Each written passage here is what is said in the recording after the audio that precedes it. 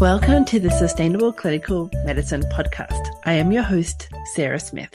I am a practicing rural family physician and the charting coach. This is the podcast for physicians and advanced practice providers who are ready to step back from the busyness of their clinical day to share ideas, question everything, and redesign their clinical day. We are redesigning clinical medicine to create sustainable clinical days and create time for our lives outside of medicine. Join us for discussions with world experts who are helping design sustainable models of clinical medicine and the physicians or clinicians who have discovered or designed sustainable models of clinical medicine for themselves. Hello, everybody. This is Dr. Sarah Smith from the Sustainable Clinical Medicine Podcast. Thank you so much for joining us today. I have invited Michelle Haney with me today to help with the introduction to the Sustainable Clinical Medicine Podcast. I met Michelle through the Alberta Medical Association, doing some consulting with her in her role within physician leadership, and I am delighted to have her here. So I will let you introduce yourself, Michelle. Thank you, Sarah. And I'm delighted to be here. And I am a big fan of your work and have been watching your career with great interest. So I'm so happy to be involved with you in any capacity. And yeah, I think you gave a great introduction. I work with the Alberta Medical Association, and I'm really passionate about helping physicians to develop their leadership skills and to really help move medicine forward. And I'm thrilled to be interviewing you on your first podcast, which I think is a brilliant idea. So let's get started. I guess my first question for you would just be like, a bit about your background. And actually, I think I want to ask you, what made you choose medicine? Ooh, there's a good question. So actually, it was one of those cliche that I'd always wanted to be a doctor. In fact, if we went back to grade 2, you would find a little girl crying because her mum dressed her in the nurse's costume instead of a doctor's costume for dress-up day. But I did have a fantastic day regardless of that, because my childhood friend had come in as a patient, so I got to play with bandages anyway, so it was a good day. But that throughout the as I was doing school and high school, I didn't ever lose that desire to be a doctor and in medicine. So so it was from a long time ago. Yes, that's amazing. So obviously things fell into place. Your plan worked out. You became a physician. And did the dream stay alive the whole way through? Oh, another good question. So we in medicine, a lot of us struggle with imposter syndrome. And what we mean by that is we probably don't belong, is the thought in our head that this is somebody else's life, or I shouldn't be here, or who am I to be here, or I don't know enough, or I'm not really one of the crowd. And we feel a little bit like somebody's going to find out. So I finished up grade 12 with a 447.1, which in Australia, the exam's out of a possible 510. Oh, wow. And so 447.1 was what I got, and the entry to medicine was 447. And I rang the university and I said, so I got 447.1. Am I in? And she's like, well, is it more than 447? I'm like, yes, like by the skin of my teeth, literally. And she's like, well, then you're in. I'm like, so it took a moment to actually get to that point of, oh, I'm in. And so that was amazing. And then The transition from high school to university, a lot of my rural students find this as well. So, as a family physician, I look after students coming into the university system and they struggle because they've Mhm. always potentially been close to or top of their class and they've learned how to succeed in the school environment. Then they get thrown into university where it's really, truly adult learning. And Mhm. I floundered just like a lot of the students that I look after. So the first couple of years, I will say there was a bit of illness in there as well, but I did repeat second year. So again, adds to the imposter syndrome. And then third year, I was wondering if I was even going to pass because it was a lot of heavy science. And at that point, I decided that I would go and be an EMT or ambulance officer. Instead of a doctor. That was clearly my destination because I couldn't do science. And so one of my rural mentor, I'm going to call her a mum. She was Yeah. an administrative assistant at the rural family physician department at the university. And she pulled me aside and she said, now listen, you've got this. Go figure it out. Uh, Wow. and so I paid for a tutor in a couple of the science subjects that I was really struggling with and passed and got into the clinical years and then finally excelled. Put a patient in front of me and I learned so quickly. And so for me, that's where I finally felt like maybe it's going to be okay. Wow. Maybe I can do the doctoring thing so long as I have people to see and learn from.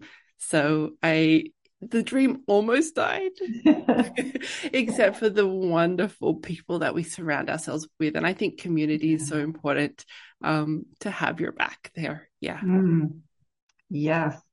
Well, lucky for your patience that that woman was in your life and Mm-hmm. intervened at that moment.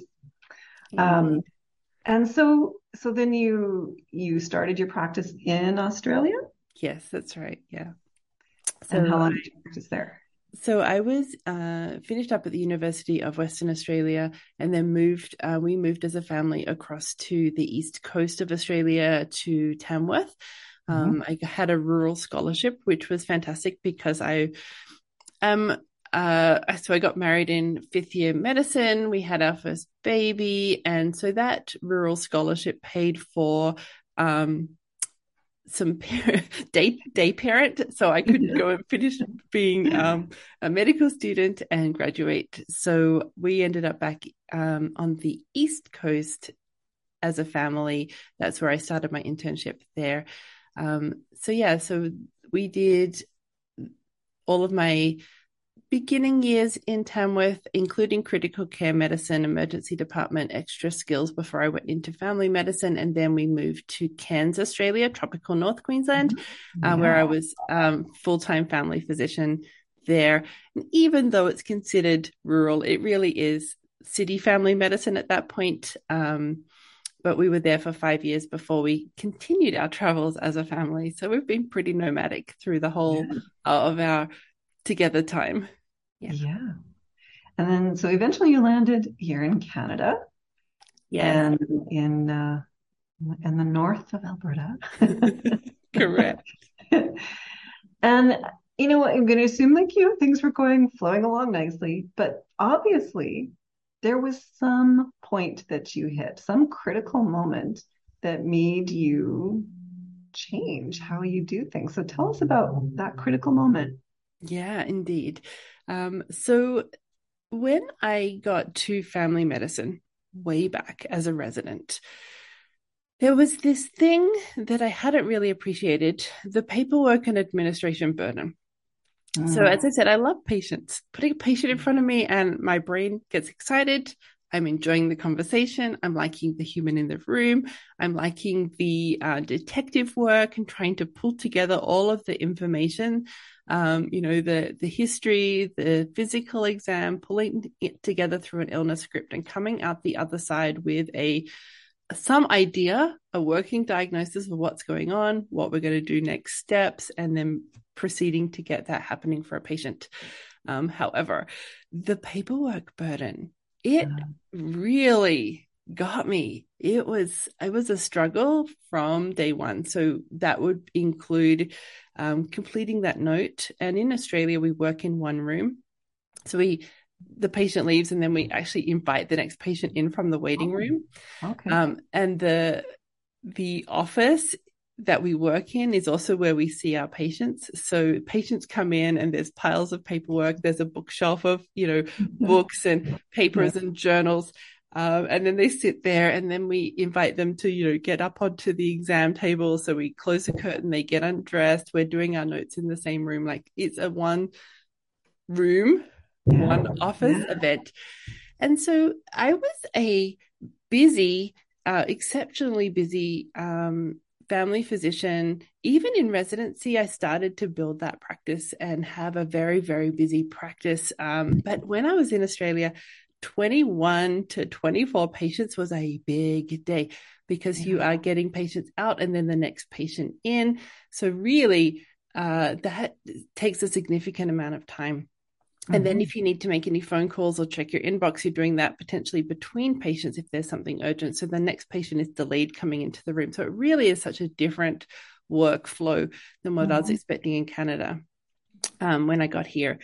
But in that space, I had asked my supervisors at that point, how do you deal with this paperwork? How do you deal with getting charts done, getting referral letters done, getting your inboxes checked? Like, what's the strategy here? Because this is tricky. I'm really having a lot of trouble with this. And so what I ended up doing, I would stay after the last patient until the lion's share of the work was done for that clinical day. And I would go home. And then we'd have a backlog kind of collect, and there was no remoting in access really at that point. Right. Yeah. So it would be Saturday mornings. They would say, come in on Saturday, come in on Sunday. I'm like, I've got young children. I'm the sole income earner. I have a busy practice that I'm enjoying, but I'm not enjoying this other side of it. That is not the fun part. Within a few years, we had access remotely. So I would remote in the evenings. And that was my next familiar pattern was, if it didn't get done before dinner time, I would go home and I would check the inboxes or do the referral letters and charting in the evenings, or I would go in on the weekend to do it. So it would depend on what how the week was looking in regards to that. But I was still busy doing other things like medical educator for the other registrars in general practice. I had my nursing home patients, 75 of them. So this was a busy practice. And adding that administrative burden was like really doing my head in. And then we had this option of creating complex care plans for our patients in Australia. And that would actually be of benefit to the patient because then they could access psychology, dental, and physical therapy, other services that weren't necessarily paid for by the government unless they were a complex patient. And I had about 250 of these on my panel of patients. And I said to my clinical directors, owners of the practice, hey, could I get an administrative assistant paid for so that I can get to these care plans? Because they take, while I've improved and made this very efficient, it still requires a chart review, pulling it into this 1 or 2 pager that I've developed. So the process I'd made as easy as possible, but the actual minutes to get to it was becoming impossible. And the answer at that point was no. No, we don't want to hire an administrative assistant. Now, if I'd kind of thought about it a little more, which I've obviously since done in my further years in general practice, I probably would have paid for them myself because honestly, there was improvement for the patient and patient care, and it would have been able to be done within the earnings that were given to you for developing these care plans because they knew it was a lot of work. But at that point, my brain was like, well, I am absolutely too busy to do this. So unless it's an absolute emergency, it's not getting done. So that was my experience, 5 years family physician in a essentially urban family practice, one room, busy practice Mm. and just could not contain the clinical Yeah. day to the clinical hours. Then I left full-time family practice there. We traveled around Australia as a family, and I was invited to Rockhampton. There was a physician who had fallen out of a tree and broken himself. So he was off work for a good 6 to 12 months. And he had a solo practice. So he had locums coming in to look after his patients so that his staff would get paid so he could recover and then he would be back to work. So he would be able to return, but not at that point. So I show up and it was such a completely different experience for me. So I was sat down by the practice manager and she says, here's how it works. You arrive at 8, you see the patients, you'll be in 2 different rooms. You'll see a patient in one room, then you go to the next room, see the next patient, then back to the first room, see the next patient. Lunch starts at 12. Then we'll start again at 1. And at 5 o'clock, you're out of here. That's it. Wow. There is no phoning patients. We will have everything organized for you. You just do what's required in the room. Do your job. And you get lunch. I'm like, okay, interesting. So he had this practice manager, receptionist, and a nurse, and they had the patients. I didn't have anything to do with the appointments. I had a patient in front of me. I would go through their pathology results, or I'd do their form, or I'd see them for their physical exam, whatever they were coming in for, oversee the immunizations. 12 o'clock, everything shuts down. I go and eat lunch. Wow. I come back at 1. Like I leave the clinic because there's literally nothing to do. Leave the clinic, come back at 1, see the rest of the patients. 5 o'clock, they're like, it's 10 past 5, get out. I'm like, okay, Wow. you are serious. So here I am, half a country away from my family because I've left them in Tasmania to come to this locum for a couple of days. So it's 5 p.m., zero homework. So I went to the movies. I went to restaurants. I walked the riverbank. Like I had the best time, and I'm like, you know what? If I could do this, I could do this forever. This is so easy and fun. You know, if there's something in the inbox to be marked off, the patient was coming in to talk about it. So they had it handled. It was delightful and such a different experience to what I'd been used to. It's the first time I'd seen the 2-room in action. Yeah. And that requirement that you will be done. Like there is no homework, there is no hangover. You see patients close charts and go to the next one. And so I just like did what I was told. Yeah. Kind of like a normal job. Kind of like a normal job. Well, that just put a little, twinkle in my eye that there could be like this different way of doing things. It was like, wow, he's really thought this through and sorted this out well. And while it was a heavy staff load for one doctor, at the same time, it was so sustainable from the physician point of view. So that was a very eye-opening experience. So yes, then we came to Canada in 2013 and I started in a rural family physician practice here with emergency medicine and inpatient management and nursing home patients and palliative care interest. So this is full spectrum family practice here. Yeah. Definitely. Yeah. So what did you bring with you from your Rockhampton experience? Nothing at all. So I am again I'm the sole income earner of our household, and I am a busy physician when I get busy. So here in Canada, in our particular practice here, we have 15 physicians. We have a reasonably large building, and I get 2 patient rooms and a separate office. So we have a place where we can make phone calls and check inboxes and do paperwork. But when we're in the room with the patient, there is a computer in each room. We're seeing patients, and then we move on to the next patient. And our patients are roomed by ushers. So they're checked in at the front desk, roomed by an usher. They might get changed into a gown if they knew that they were there for a complete, and we walk in and can do what we need to do in the room. The printer is outside the office. And so I can here see a good number of patients if I wanted to. 38, 40 a day is a reasonable possibility for patients who are well known or have less complicated presentations. I do tend to build up complex patients because I really enjoy the detective work of medicine. So I tend to pick up the highly complex, multiple issues kind of patients, but I love them. But here's the thing. So the last patient would leave at 4:30 or 5. And then at 6 p.m., I was consistently getting a text from husband saying, are you ever going to come home? Do you live here anymore? Did you realize it's 6 o'clock? It's supper time. Just a quick reminder, it's 6 o'clock. And that would be the cue that it's time to head home. It's time to help with supper. It's time to sit around the table and enjoy family time. It's time to get the kids to bed. And then knowing full well I wasn't done. And I was going back to that computer in the evenings. Yeah. So is it like this dark cloud hanging over you of all these unfinished charts? That's right. Unfinished charts, spilling over inboxes. The experience of you get to the end of a consultation and your patient hands you a form and says, can you do this in your spare time?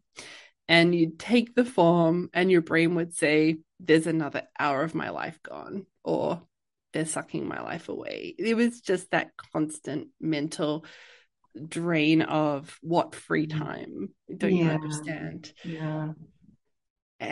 And I had the experience of taking those 3 forms home on a Friday night thinking I'll get them done this weekend, and I would literally do anything else. I would do the laundry, rebellion, rearrange the closet, clean the kitchen for the 15th time, anything at all, but not have a life. Like, let's go to the park or let's go to the lake. I can't, I have paperwork. And going back to work on Monday, having not done them. So I've thought in my brain, I've wasted my weekend. I haven't had the opportunity to spend time with the family and the kids and do something fun. And I haven't got this paperwork done. And it's still going to be there like this Friday night and just going to follow me for weeks and weeks. So it felt like I couldn't get away from it, that it was never done.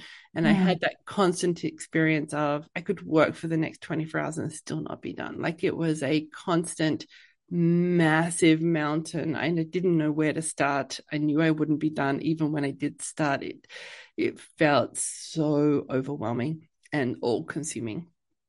And then you have the experience of holidays. So I am very fortunate that my colleagues don't need a locum. We cover each other. So if I'm away for a week, my colleagues will do my inboxes for me and cover major things. And they will do it depending on how you want it done. So if I say to them, leave the consult letters, I'd like to read them when I get back, they'll do everything else. So we really have an amazing, great team. And I do encourage that we all have a buddy system so that you can truly have time off. But the going away on holidays was a nightmare. So I would often pull an all-nighter to get everything done. I have taken charts to conferences or, for short leave or a weekend away doing something medical. I'll take inboxes or phone calls or chart notes or whatever. But for the actual going away for a week, that build up that week was just awful. Pulling an all-nighter and then having to pack and get on a plane was just, it just about breaks you. And that was my normal experience. Yeah. So I learned nothing from Rockingham. I'm like, it's happening again. You knew there was another way. I did, but I hadn't actually anticipated that it was possible for me. And then I'd asked mentors here in Canada as well, like the senior colleagues, like, how do you deal with the paperwork? What do you do to manage this mountain of work? And they said, come in on Sunday. That was again the answer. Just come in on Sunday. Just get it done then. Like, I know that's not the answer I'm looking for. That was a no. And then it got to the point, the breaking point, the moment I knew it had to change, was my kiddo was in grade 10. My biggest kiddo. And I'm like, I am literally going to miss out. I am literally going to miss his last 2 years at home. Yeah. And Yeah. so that kind of stopped me. And I'm like, hang on a minute.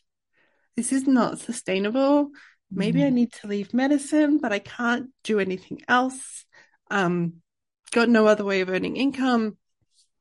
I am uh, the sole income earner for my family. They rely on me, and yet I'm not home. So, how can we do this differently? I need to look out into the world and figure it out. And around that same time, I had been on my way to a medical student orientation. And I was a guest speaker on topic because I was one of the preceptors. We have student doctors in our clinic for a whole year. They do their whole third year here, which is amazing. We love them. And so I Googled motivational speaker because I really wanted to kind of up my game when it came to education and helping these new generation with their learning, and it's nothing worse than a boring speaker. So I Googled motivational speaker, and up top came a general life coach, and I started her podcast, the first podcast I'd ever listened to, and it was a 5-hour drive. Yeah. And by the time I got there, my brain had broken a little bit. She Oh, said things like, how you feel is your responsibility. You get to decide how you want to feel. Joy is available to you right now. I'm like, no, it's not. That's bullshit. No, it's not. You don't understand how painful this is. But she yeah. kept talking about impossible goals are possible. You can do impossible things. It is possible to change. Nothing about your life has to change. If you do, things can be different. And the more I listened and the more I was in the pain of this clinical day, the more excited I became that to even entertain the possibility that there was some different way of doing it without the system or environment necessarily having to change. It could start to be different anyway. So that was the journey. I thought, well, if a general life coach can tell me that anything's possible and that I can change my life without changing everything, then maybe there's somebody who's done what I need to do, which is get my charting and paperwork under control. Maybe somebody's already done that and figured it out. So let's go find them, rather than using a general life coach who has no idea about how hard it is for physicians and this horrible paperwork thing. So I went looking in the world. I Googled physician coaches, life coaches for physicians, paperwork help, administrative burden of medicine. And I got a lot of articles about how bad it is. I got a lot of articles about how physicians were wanting to leave medicine because of the administrative burden, or they were drowning in paperwork. I got a number of physician coaches I found and I emailed, but they were helping physicians leave medicine. And at that point, like I said, I had zero other way of making money. I actually loved my patients and the work of a physician. I just hated the paperwork and the administrative burden. So I'm like, okay, well, I've looked and I can't find anyone. So I will go back to the original person who said she could help me. And I started the work with a general life coach to change everything about my clinical day. And I mean everything. And this was at the point I met you as well, where you were talking about using your team and access improvement measures and quality improvement measurements. And when I first heard about the Alberta Medical Association and their work with all of this access improvement, quality improvement measures, it felt like the straw that broke the camel's back. Like literally anything you said to me, like, hey, we want to measure this. Hey, we want to do that. The burden would be like, you want me to do what? You want me to add what to my day? And so initially it felt like punishment. Yeah. Thanks, Yeah. Michelle, Yeah. and your team. But eventually it became part of the questioning everything and redesigning Mhm. everything Yeah. about how I practiced in my own clinical space to create sustainable. Mm. And it was a true 18-month process to get to the point where I could start on time, finish on time, and everything was done. Wow. Blew my mind. It was so Yeah. black and This, white. I think this bears revisiting here. So you're saying to us that you start on time, you finish on time. So you're no longer getting those 6 p.m. texts from your husband That's saying, right. "Hello, are you going in on the weekend to finish charts?" No, no, no, no, no, no. So the charting is and what I teach now, because I went and what once you, and here's the thing, once you get to the point where you're doing family medicine with no homework, it is so life-changingly different.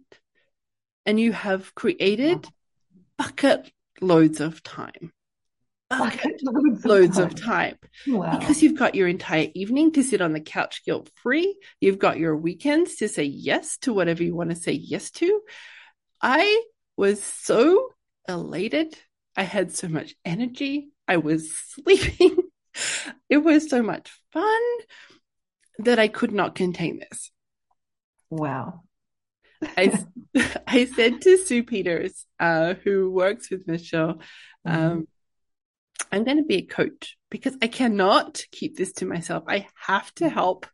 And at that point, it was my family physician colleagues Yeah. understand that going home in the homework is possible. Mhm. I know because I was the worst culprit out there, and now I'm fully reformed. And so, yes, the charting is absolutely 100% done.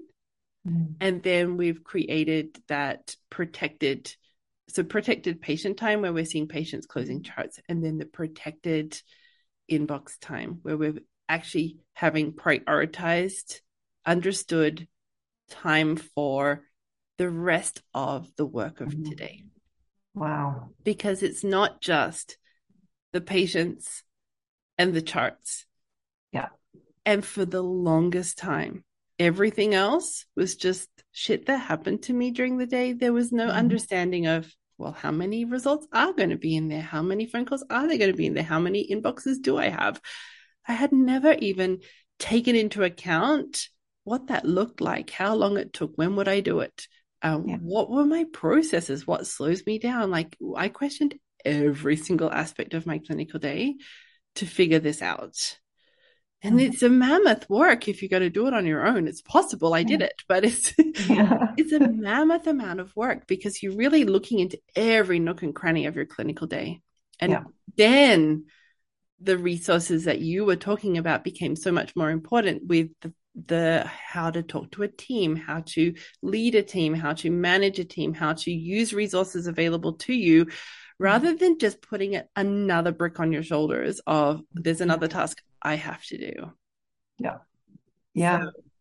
it's really that massive shift to create what I found sustainable for me. So it's about and this podcast will be about finding conversations with people who have also created sustainable medicine for themselves or other people helping physicians discover sustainable medicine, because my way is not necessarily everyone's way, right? The journey I specifically took, but I've learned that too. It's not a one way fits all, of course.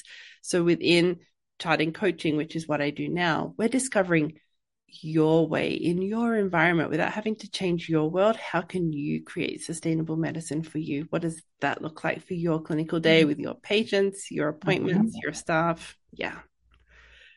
Wow. So this is then kicking off what is going to be, it sounds like a very rich podcast filled with lots of great information.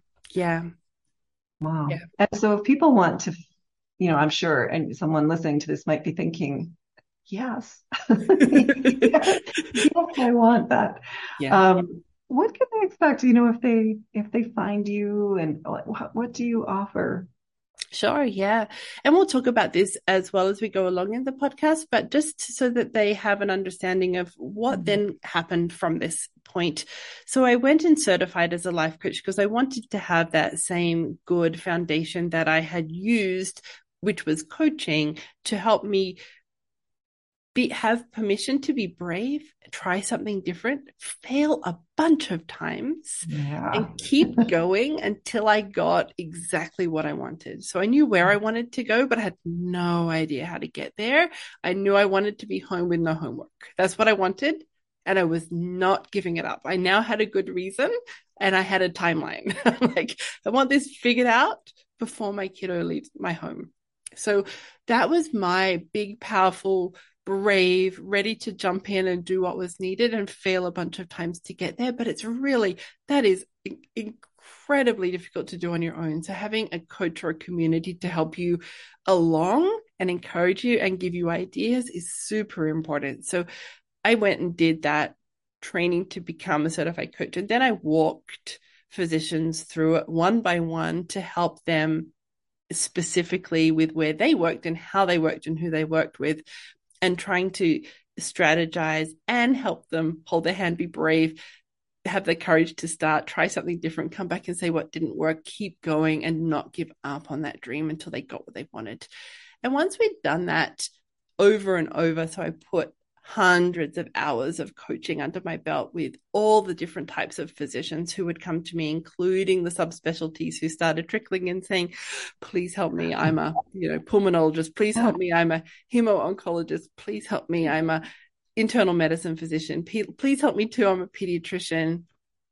We started to one by one say, yes, this strategy works. This is the proven process to get you there.